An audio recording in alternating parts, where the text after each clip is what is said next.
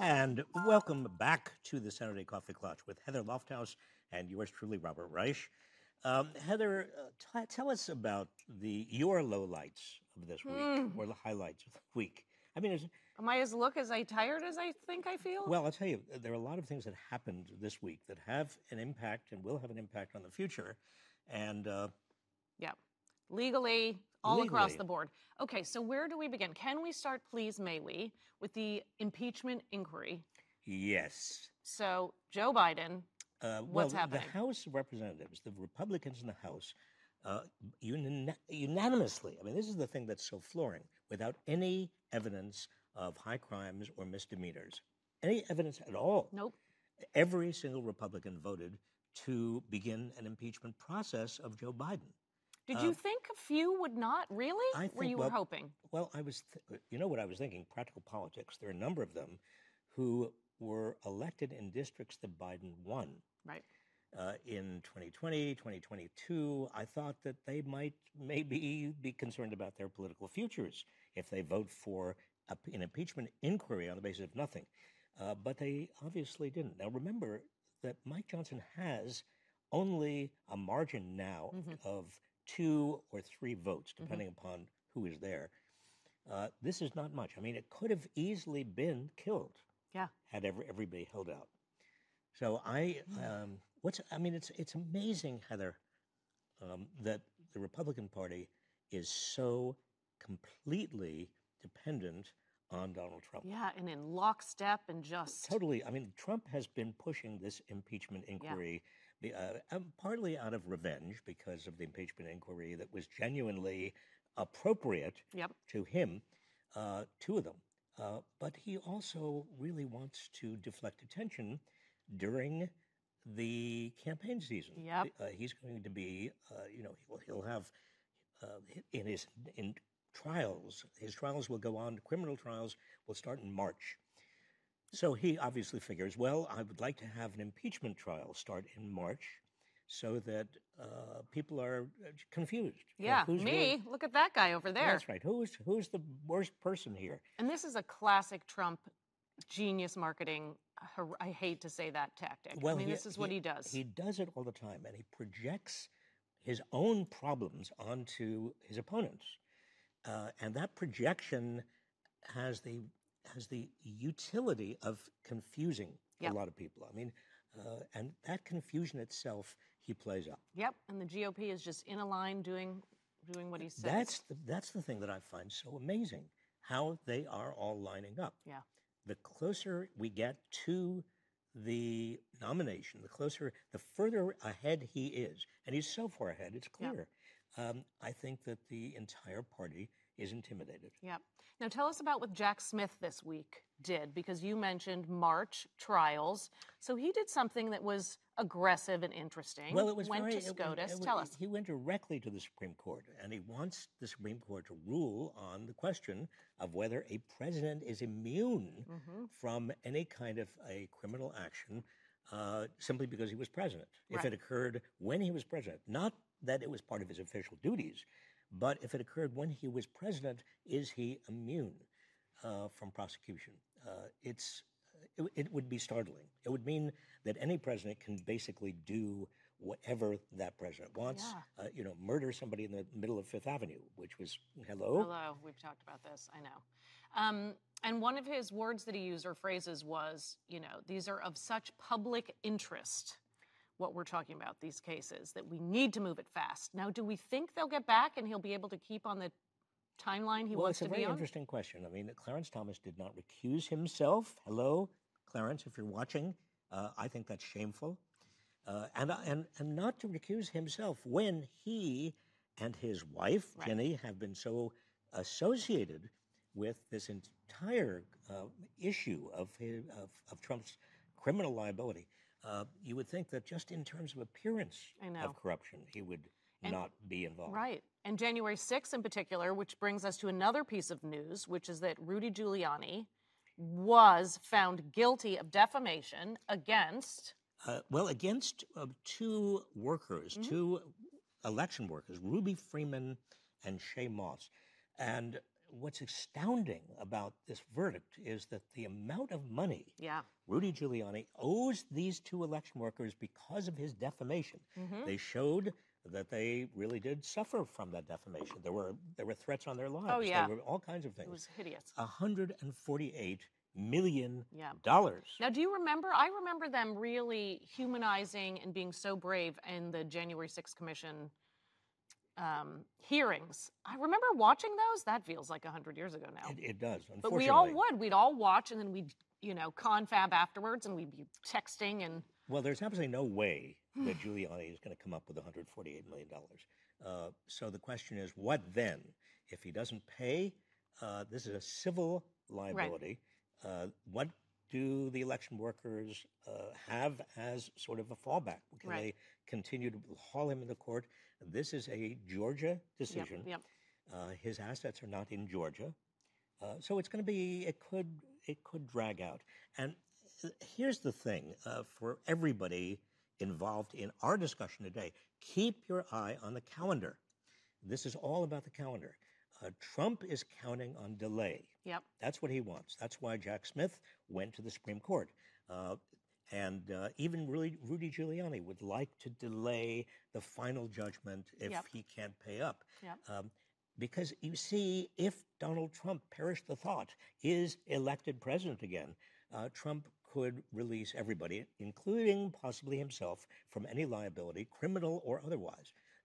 And that is, I think, what Jack Smith's nightmare is. It should be all of our nightmares. I think it is all of our nightmares. But I wonder if the Giuliani, just an optics precedent. I like thinking of it as some accountability somewhere. It made me feel better to see that. It was also a very eloquent statement to the Supreme Court of what's at stake. I didn't know that Jack Smith had it in him, frankly. I knew he was a very good litigator. But to put those words together, and I wish I had them here in front of me. They were great. I thought they were really sort of important for people to hear. Yep.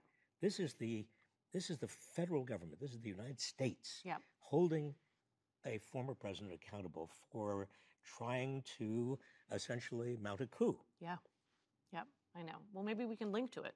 Would you like us to link to it? We can link to it. We can link to it. Yep. So the Fed set interest rates at a range of 5.25 to 5.5. So it didn't really do much, but the big news signaling was the Fed saying it would be reducing interest rates. Next year. Next year, that's 3 times. Next year is not really that far couple away. Weeks.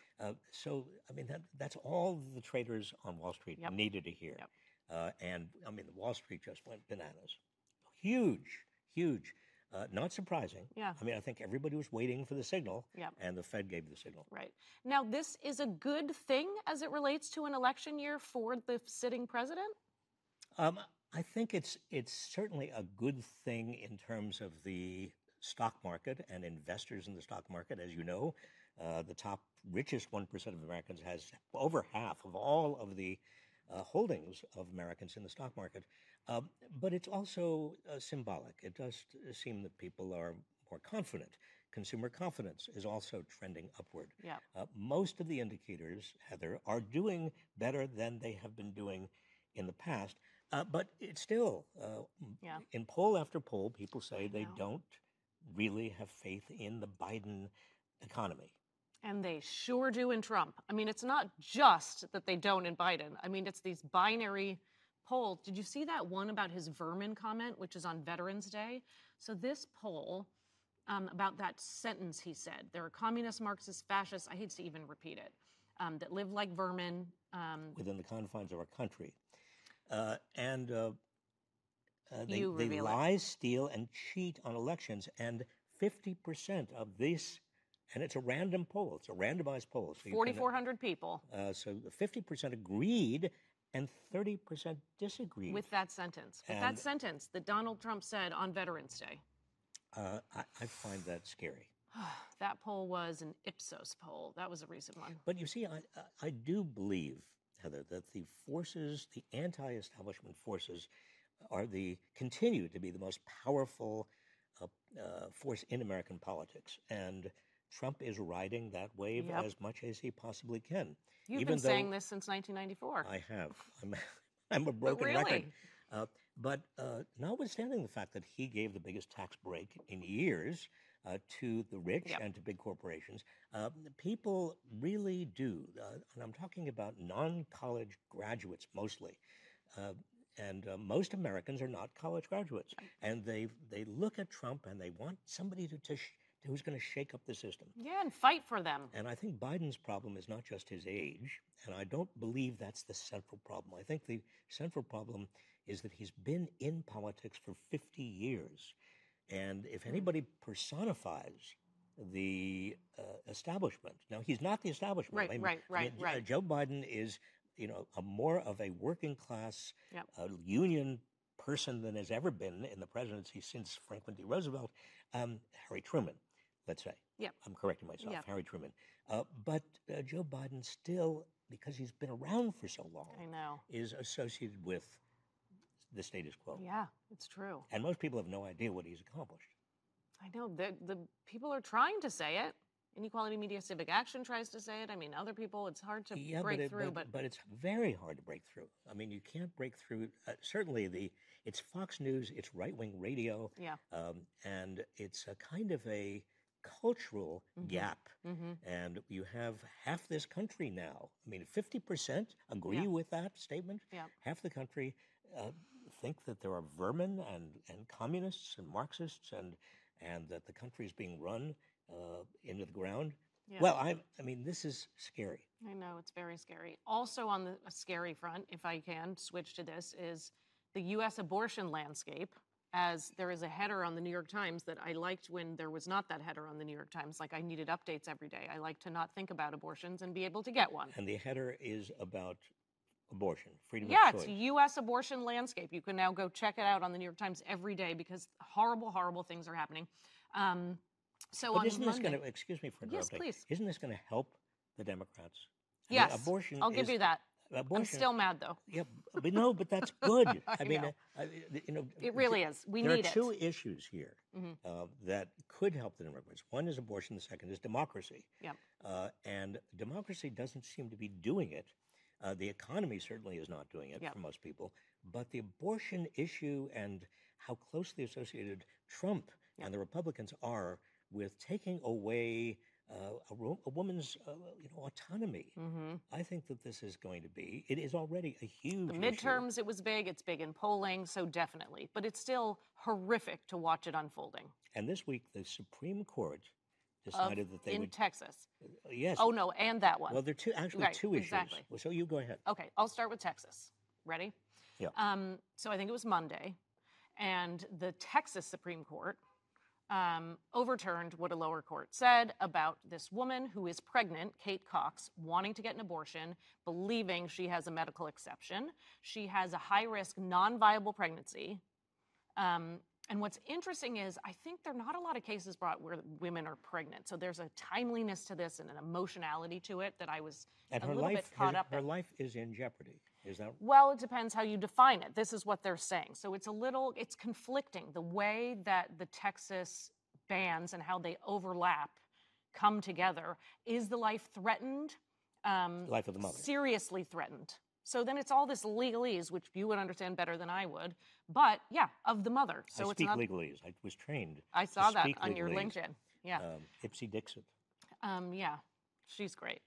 But so anyway, so I think a lot of pressure on these doctors to make these decisions. The laws aren't perfectly clear.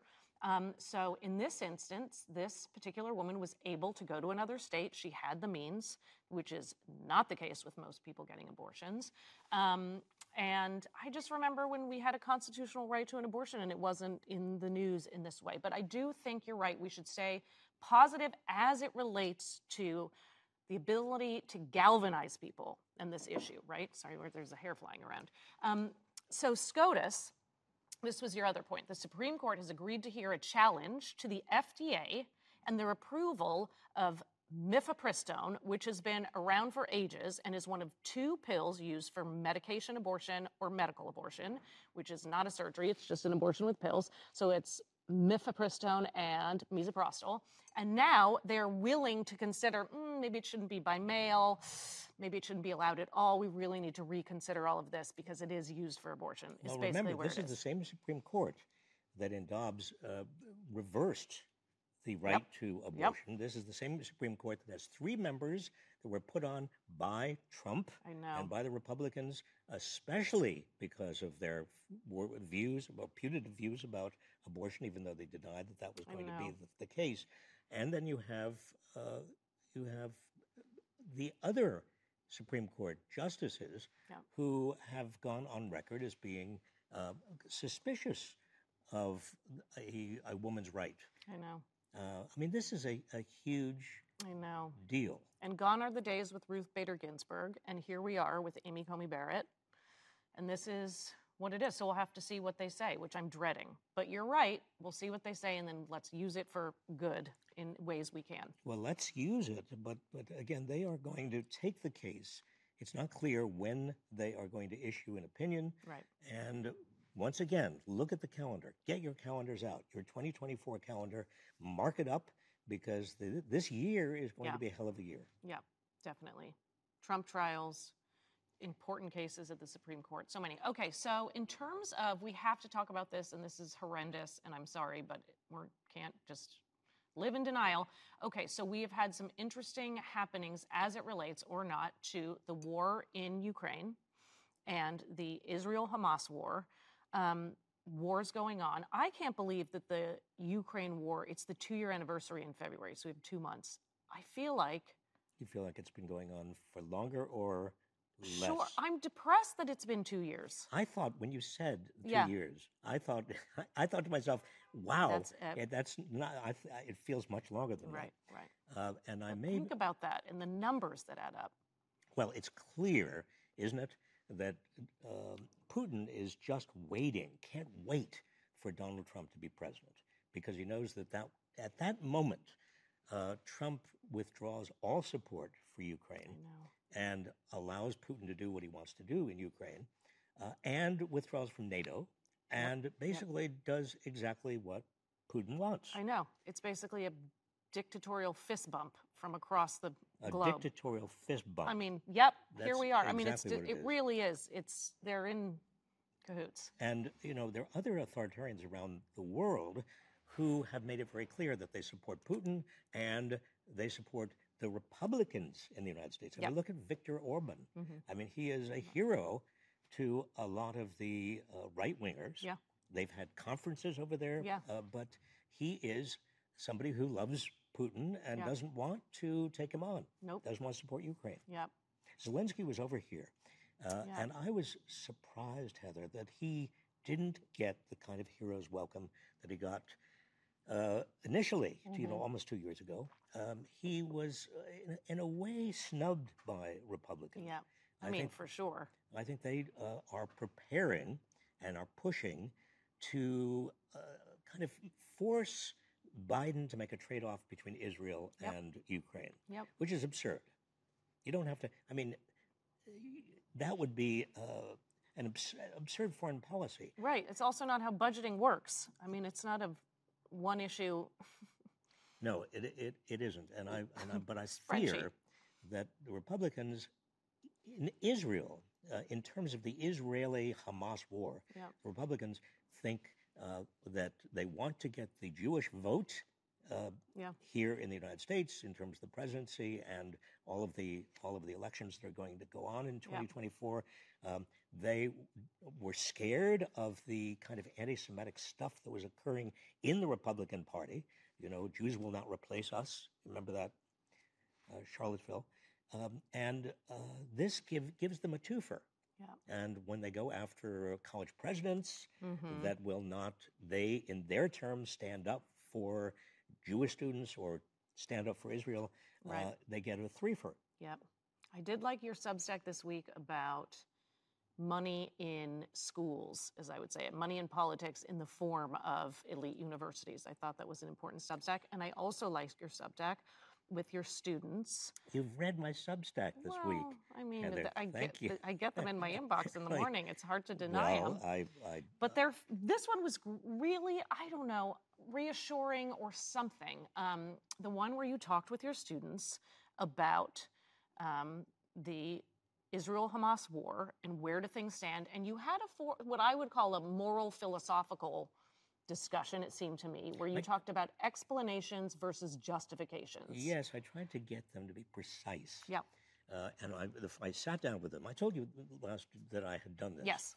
And asked them to, the first thing, not think of themselves or not try to get out of the frame of being pro-Israel or pro-Palestinian. And there were some Israelis, there were some Palestinians, there were some Arabs, it was a real cross-section of students. And then once we got into it, I asked them to try to be clear about the moral issues. What's really at stake here? And try to separate justification from explanation. You see, a lot of them immediately wanted to explain why Israel had done what it did, or why Hamas on October 7th attacked Israel. And I said, well, let's hold that. We're not really interested in explanations. We're interested in moral justification. Is there ever a moral justification, for example, for killing innocent civilians? Right. Is there ever a moral justification for arguing that an entire group of people on the basis of ethnicity or their religion ought to be killed? Right. Is there ever moral? And once we got into this, they reached a remarkable degree of agreement. I'm so thrilled to hear this, because I think for them to be able to suspend their, anger, beliefs, whatever it was, for the moment, and to do this intellectual exercise with you that was so important is remarkable. Well, I was very proud of them. Yeah. It went on about 4 or 5 hours. It wasn't easy. Emotions ran very high. But what I wanted to do was provide a kind of a template that it could be used elsewhere. Yeah. Well, good for you, and good for those students. Okay. Well, we have to look. There are little kind of shoots of green, positive energy. Even these days, in the midst of terrible wars, in the midst of Trumpism, in the midst of the climate crisis and the crisis of democracy, and I think it's important to find them. It's important to talk about them. I like that idea, little green shoots coming up through the dirt. Green shoots of good news and optimism. And xylem and phloem. Yes. Green shoots. Yes. Chlorophyll. Chlorophyll. They're looking to go bigger. You're a scientist. You no, are. I love biology, though. You know that. I did. Phototropisms and gravitropisms. No, I didn't You know love any of those. that. Photosynthesis, love those. I knew. Yes, that's a goodie, too. That's the only one that I Well, that I that's do an know. essential one. So if you're going to know one, photosynthesis is good. Okay. Which gets us to the climate, actually. Oh, yes. I mean, I'd like to. The climate conference. COP28.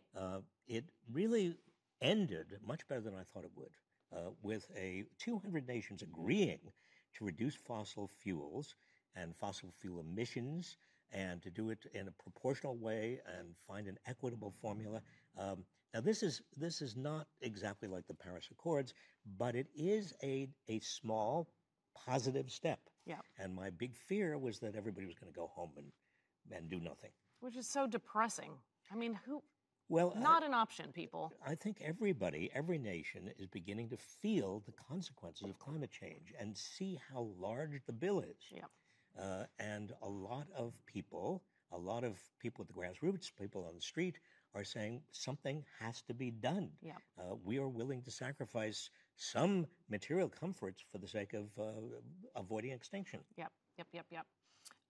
Okay, so, did you hear this one this week? So there was the first ever AI chatbot that helped with a campaign. That's all we need, Heather, is AI chatbots. Yeah. So this is what happened. So people in Pennsylvania's 10th district, I think that was it, got a call Hello, my name is Ashley, and I'm an artificial intelligence volunteer for Shemaine Daniels' Run for Congress. How can you have an artificial intelligence volunteer? I mean, really? Well, I mean, she just signed up when she was made to sign up. I don't know. Shemaine Daniels. Designed to sign up. What are you doing with artificial intelligence volunteers? Well, but that's the thing. So she's a Democrat, and it's interesting. Do we need laws on this is what I would ask. So in this instance, I mean, there's going to be bias. There's going to be gender bias. There's going to be racism bias. We're going to have all sorts of problems. But I mean, it's good that the bot announced that she was a bot, because worse to me is Ashley not saying she was a bot. Well, worse to me would be somebody imitating, Joe Biden, or imitating a politician over the phone and saying, "I really need your vote," with the same voice. But you knew that Mayor Eric Adams in New York got in trouble recently because he had an AI-generated version of himself calling people, but in different languages. It was him in different languages, but he didn't actually speak them. But it was his voice in different languages? Yes. Wow. Which is an ethical breach. Well, what is an ethical breach when it comes to AI? This is what you and I should start working on quick. Maybe we interview someone who's working on it. Can I tell you a personal thing? I think. I'm a hologram. I thought it was a hologram. Oh, you're a hologram. I'm a hologram. Hologram makes you seem like you're got a halo up there, but I don't see it. We are getting so close to the Stanley Kubrick it's wild. notion of a world in which you can't tell between who's real and who's not real. And many people have said this is the AI election coming up, the first AI election, though I just read something else that said it was the TikTok election. So it's hard to know which election you're reading about. Well, I think Donald Trump does replicate artificial intelligence as opposed to real intelligence. Very clever. But I think that you're right in kind of bringing this up, because it sounds like a kind of a silly thing, but it is the edge of the wedge. That's it. And this was phone calls, in the district, but next is you don't know who it is. It's coming. It's nefarious. It's trying to get money out of you. I mean, you've got to understand what the purpose is and what the means. At a time when the truth is itself up for grabs. I mean, that there is so much contention about what is real and what is not real, and Donald Trump has made fake news a kind of meme. To have artificial intelligence thrown into the middle of all of that is another big challenge for democracy. This is the first of many stories on that front. I do believe so. I'm going to put down, I have a terrible fear of spilling my klatch coffee all over both laptops, by the way. Did I just manifest that? Okay. With that, thank you for joining us, everybody. Well, Heather, it's been a pleasure. So good. Seeing you again for the Coffee Klatch. And everybody out there, you have a very good and safe week. We will see you next Saturday.